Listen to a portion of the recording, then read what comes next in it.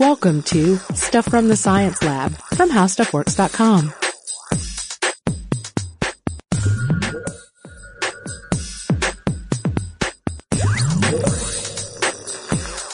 All right, Allison. A neutron walks into the bar.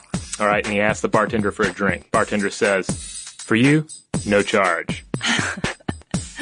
Hey, I'm Allison Loudermilk, the science editor at HowStuffWorks.com. And I'm Robert Lamb, science writer at HowStuffWorks.com. And that joke came to us courtesy of listener Christian. Yeah, he submitted it on our Facebook page. Yeah. Thanks, Christian. I like that one. That was some people might say that joke was a stinker. But I mean, that's the great thing about cheesy jokes, is they kind of stink. And we're going to be talking about a number of things that stink in today's podcast. Yes, because we're talking about science and its varied smells, and that's the name of the podcast, Smells Like Science. Yeah, and don't run away, because this is not going to be just a discussion of like how the nose works or something. We're going to come at it from a number of different angles. In fact, our first angle we're going to hit is outer space. And how does it smell? Well, it's interesting. There's actually far more data on this than I possibly imagined. I don't know if you ever watched Futurama. I have. I've seen episodes, yeah. Okay. Well, there's an episode, I think a couple of different episodes, where Professor Farnsworth, the ancient, often naked mad scientist, pulls out this thing called a smelloscope. And it looks like a telescope, except it has these two nostril plugs. Okay. And he just drapes his nose over it, and the plugs go up into the nostril, and then he can smell distant regions of the cosmos. And of course, this is fantastic and ridiculous. But like I say, there's a lot of information out there. For instance, space itself, according to some people who've smelt it, has an odor. All right. And this is not just people, theorizing. This is coming from, International Space Station science officer Don Pettit. And Don did not smell the void directly. It's important to mention, because he, might be dead. No, he was merely opening the airlock so a couple of his crew members could come back in from a spacewalk. Right. And he started, every time he would do this, he would notice this peculiar smell. And at first he's like, is there something weird with the ventilation system? He's probably thinking, is it me? Do I smell kind of funny? Mm-hmm. But no, he kept noticing that it was clinging to the spacesuits and the gear, especially the fabrics. Okay. And I should just read the quote, and this is this stuff he kept a little blog of his time up there. He says, quote, "It's hard to describe the smell. It is definitely not the olfactory equivalent to describing the sensations of some new food as tastes like chicken. The best description I can come up with is metallic, a rather pleasant, sweet metallic sensation. It reminded me of my college summers, where I labored for many hours with an arc welding torch, repairing heavy equipment for a small logging outfit. It reminded me of pleasant, sweet, smelling welding fumes. That is the smell of space." So aside from him seeming to have kind of a weird thing about welding, it also, it reminds me of my cat, actually, because I pick up the cat and I'll smell the cat, Mm-hmm. I mean, not in a sick way, but just kind of the cat's there, and you bury your nose in the fur. I totally get it. Well, maybe not bury, but it's like, she's there, you smell her, and I always think well, she doesn't really smell like anything, maybe batteries. So. It's funny you say that, because we recently went to the Atlanta Zoo, and we go a lot. We have kids. Mm-hmm. And I've always noticed a peculiar smell at the gorilla exhibit. And to me, maybe it does have a little bit of a metallic odor to it. But it is a distinctly animal smell, but it does have a metallic kind of... But not a monkey tone. house odor. No, okay. Not monkey house. It's just a funky kind of metallic... But back to space. Okay, well, all right, so that's outer space itself. So from there, let's head to the moon. And here you have a number of the different astronauts who went to the moon, came back, and they had some comments about especially how moon dust smells. Now, again, they were not going out onto the surface of the moon and sniffing moon dust, but it's everywhere, and it gets all over you, and so they're coming back in from their walk, and it's all over their stuff, all over the equipment, etc. So they end up sniffing it. They end up, it's getting in their mouths and their nose, etc. And so you had a number of different Apollo 17 astronauts that were whiffing the stuff, yeah. Yeah, that commented on it. One in particular, Gene Cernan. Yeah, Gene Cernan said that it smells like spent gunpowder. And a number of the other astronauts backed him up on this. Right. So Apollo 17 astronaut Jack Schmitt inhaled some of it, and he said it gave him a few hours of hay fever. Yeah. And when they asked him, it was interesting. They were asking him, it's like, did any of the other astronauts have this? And he said, well, they didn't own up to it.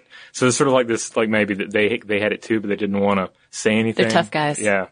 Yeah, all astronauts are tough guys. And, or tough women, as the case may be. Well, yeah, a lot of them were like, the thing about the gunpowder is that these were guys who knew their way around some guns. This was not just a theoretical what gunpowder, these were gun-toting Americans of, of the late 60s, early 70s. Well, the smell makes sense in a way when you think about what moon dust is made of, right? Because almost half is silicon dioxide glass created by meteoroids hitting the moon. So these impacts, which have been going on for billions of years, fuse topsoil into glass, and they shatter it into tiny pieces. And moon dust is also rich in iron, calcium, and magnesium. It's bound up in the minerals such as olivine and pyroxene. So it's actually nothing like gunpowder. Yeah, But the impact thing makes sense to me. Yeah, I mean, it sounds plausible. Like I don't doubt it for a second when they're like, it smells like gunpowder up there. All right, it's, gray and dusty. But, they said also some of it comes from, like gases evaporating off the moon dust. And, these are gases that get there via the solar wind. So yeah, the moon is constantly exposed to hot wind, this hot solar wind of hydrogen, helium, and other ions blowing away from the sun. So a lot of that gets caught up in the dust as well. So we don't really have a firm answer of why these guys found it to smell this way, but, there's some commentary on the various, elements at play there. Well, if I never get to the moon, at least I have a fuller sensory picture. Yeah, it makes it a little, I don't know, stinkier. I don't know. The space thing was really surprising because you just think of space itself as being just kind of sterile, Right. Totally. I do. So let's talk about some of the other planets out there and what their particular odors are. Yeah. Well, Mercury, of course, closest to the sun and doesn't really have much of an atmosphere, at least not anymore. Very thin. Most of it was lost long ago.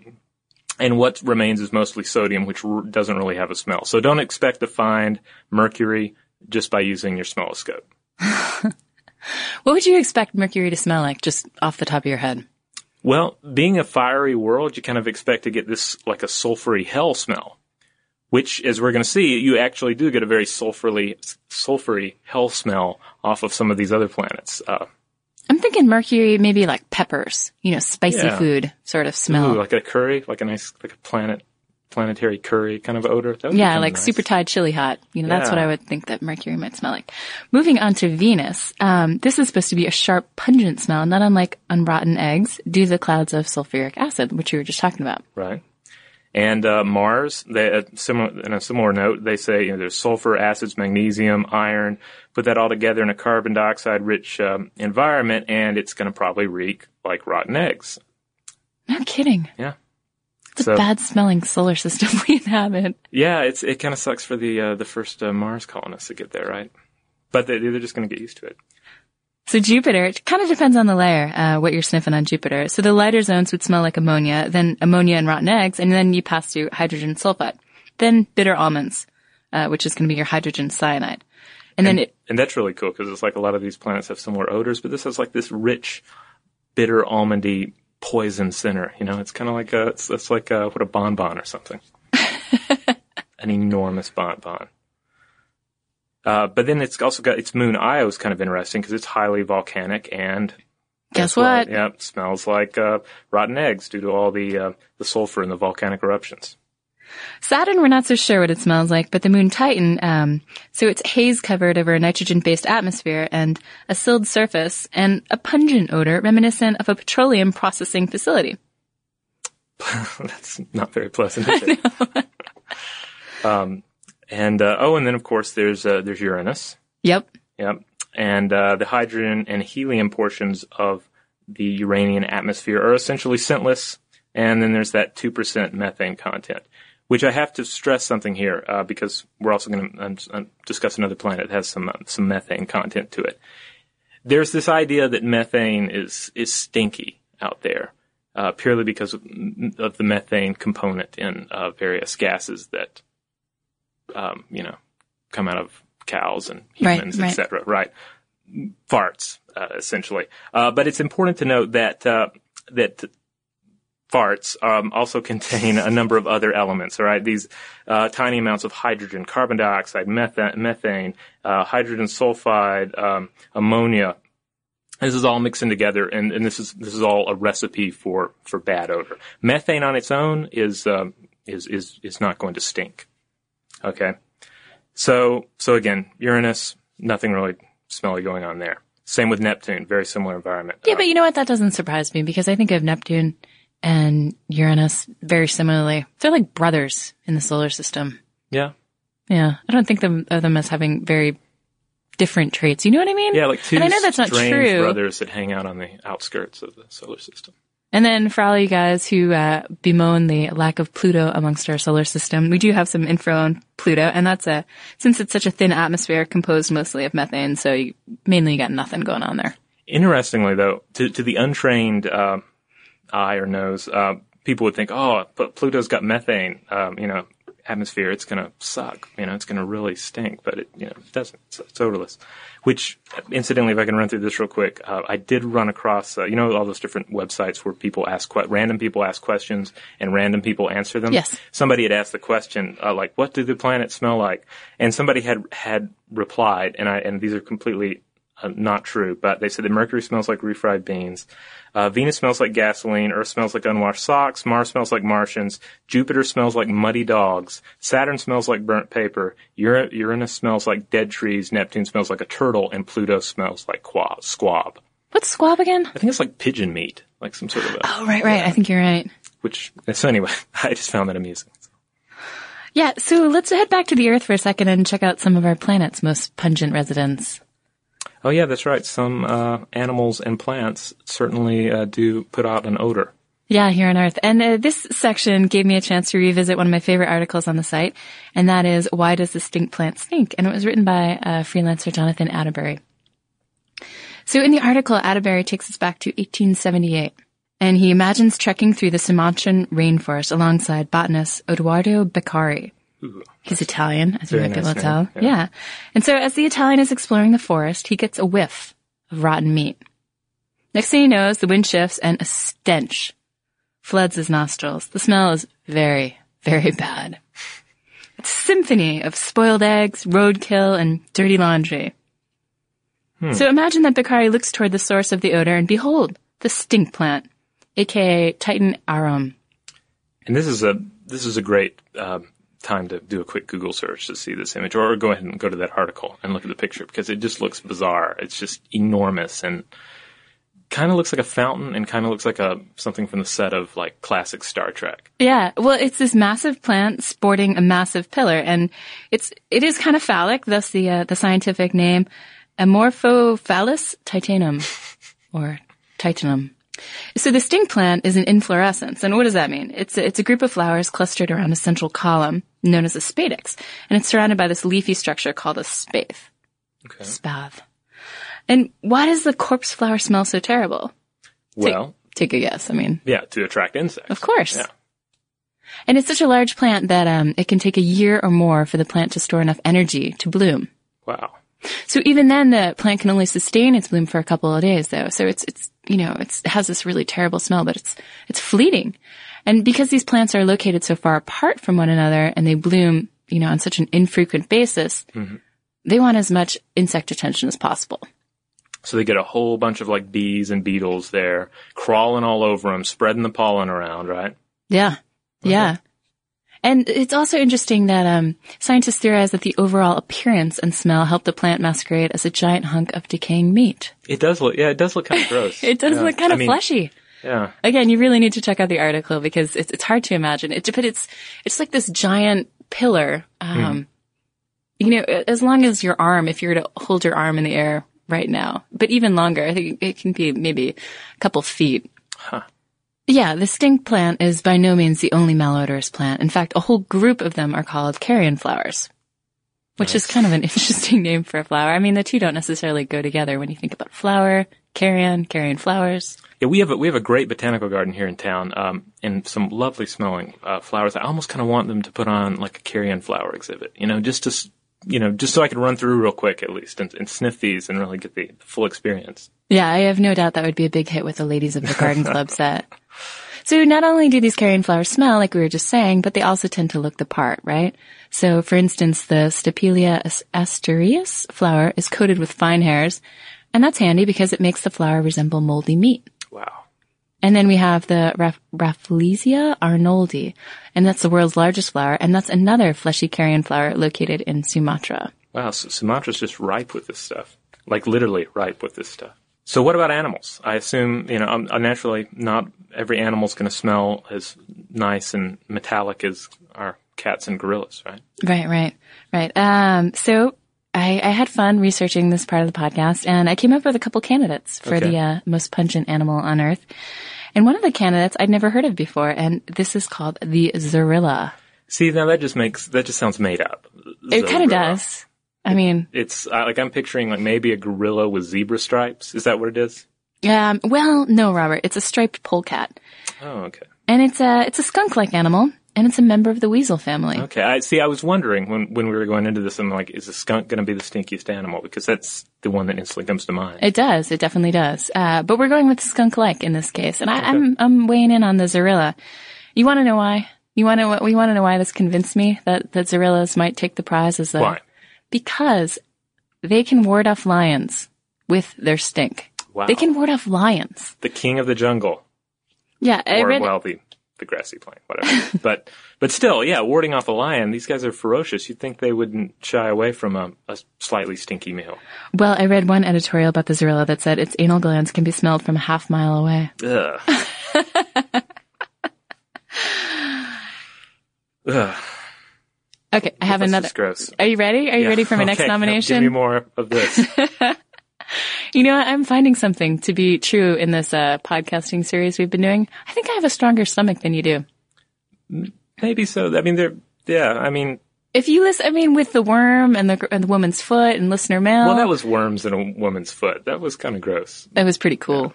Yeah. I mean, it was cool, but it was, it's a pretty grim image. Right. So my next nomination, getting back to pungent animals, is a beetle, the bombardier beetle. Okay, I've seen clips of these guys. Yeah. Yeah. So these beetles, when physically assaulted, they squirt out this hot quininoid spray from their abdomens.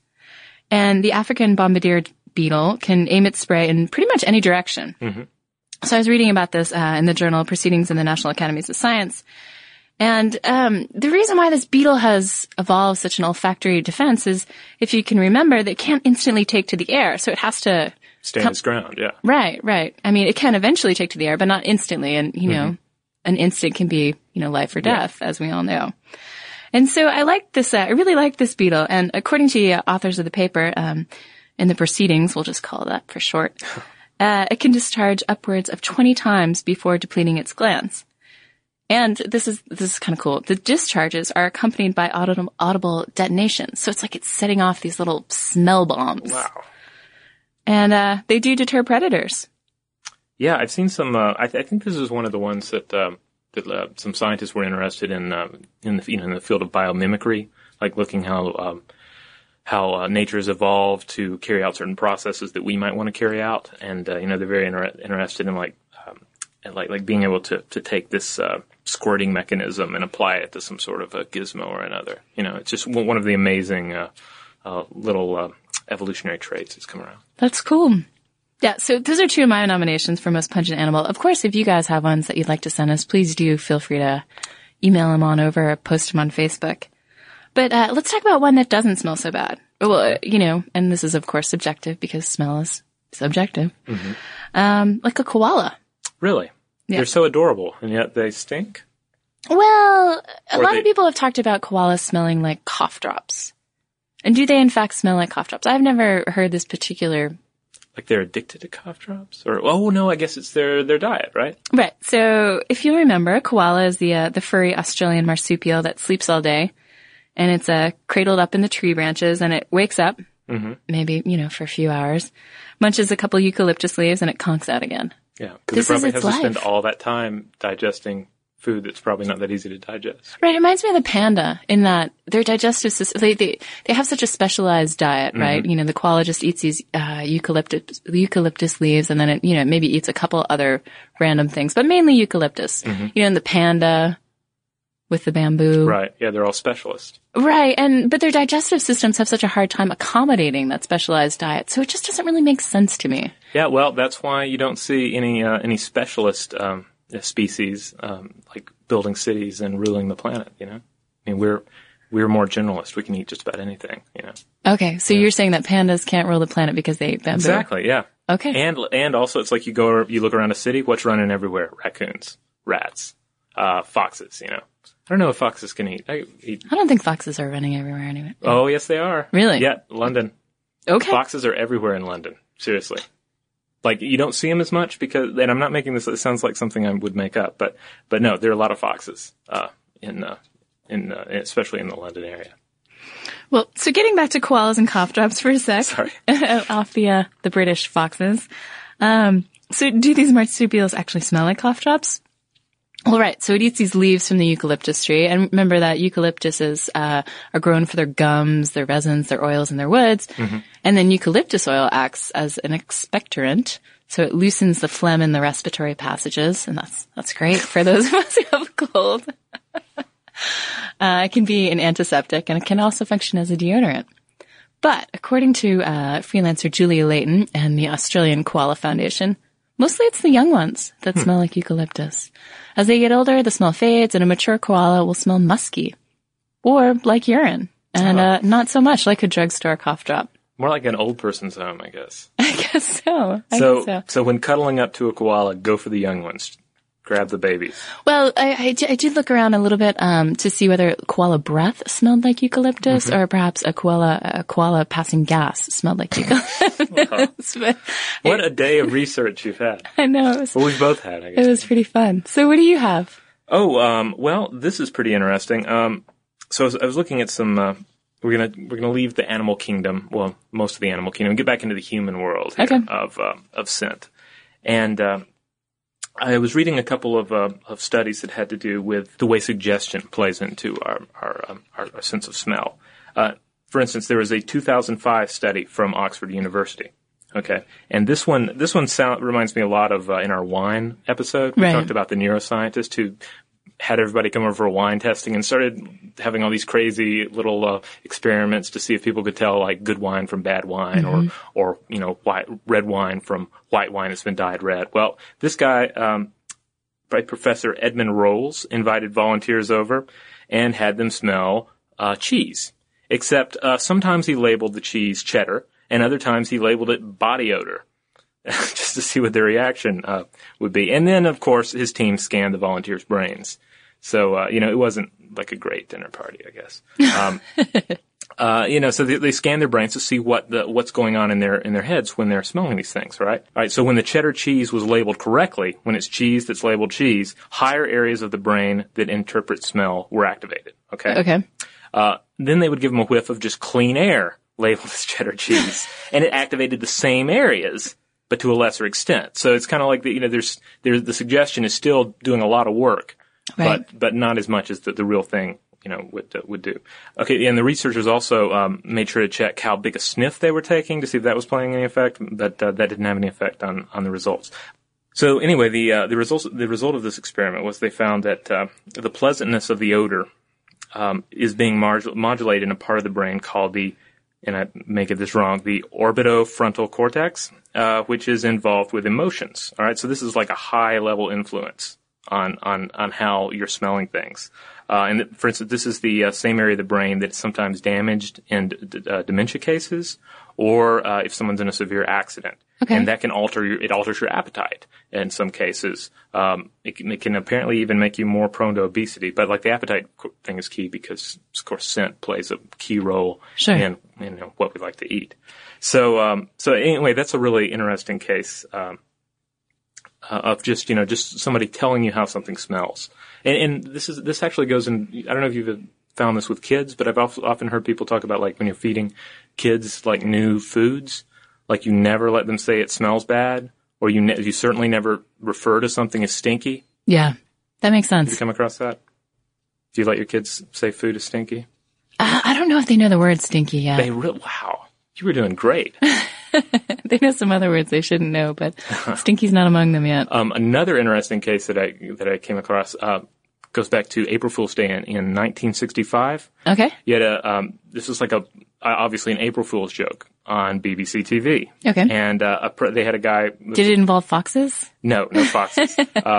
But a professor from London University comes on, and they go through this whole thing where they're going to unveil smell-o-vision. Smell-o-vision. Right. And they unveil some sort of hokey kind of, kind of like a look around you-esque explanation about how they're going to transfer the scent molecules into smaller, like digital molecules or something, and like transfer it through the screen. So basically you'll be able to get close to your TV and smell That's something. a hilarious right? image of everybody getting close and sniffing their TVs. Yeah, and apparently people fell from it and were like, calling it, like they put some coffee or something up there, and people they were like, yeah, I can totally smell it. And then in 1977, a Bristol University psychology lecturer named Michael O'Mahony tried the same thing. All right, and he told viewers that they were going to smell hay and grass and no like cow crap or anything, but just like a nice field, a pleasant kind of outdoor environment. And people again, like people claim to have smelled it. They like wrote in, and some of these people may have been lying or just wanting to, they kind of factored that into it. But a lot of people said, hey, I can totally smell it. One person apparently even complained of hay fever. No kidding. Yeah. Just like that astronaut. Yeah, maybe he was smelling the moon dust. Maybe the astronaut was that. Yeah, no. So anyway, we've touched on stinky animals, how space might smell, how things smell differently depending on what kind of other sense data we're combining with it.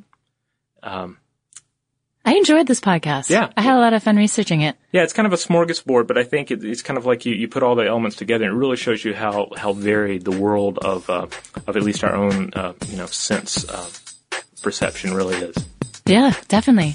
Hey, if you guys want to tell us about your favorite smells or your favorite bad smells or what you think Uranus might smell like. Yeah, I'm especially interested if anybody out there who's like really knows what they're talking about with the atmosphere of other planets has additional ideas, even contrary ideas about what some of these places might smell like. I'd love to hear about it. Yeah, send us an email at sciencestuff@howstuffworks.com, or you can always hang out on Facebook. We're on Facebook too with Stuff from the Science Lab, or Twitter as well with Lab Stuff handle. Yeah, and give us a cool science joke, and give us your name and where you're from, and we'll throw it up at the front of the podcast. All right, cool. Thanks for listening.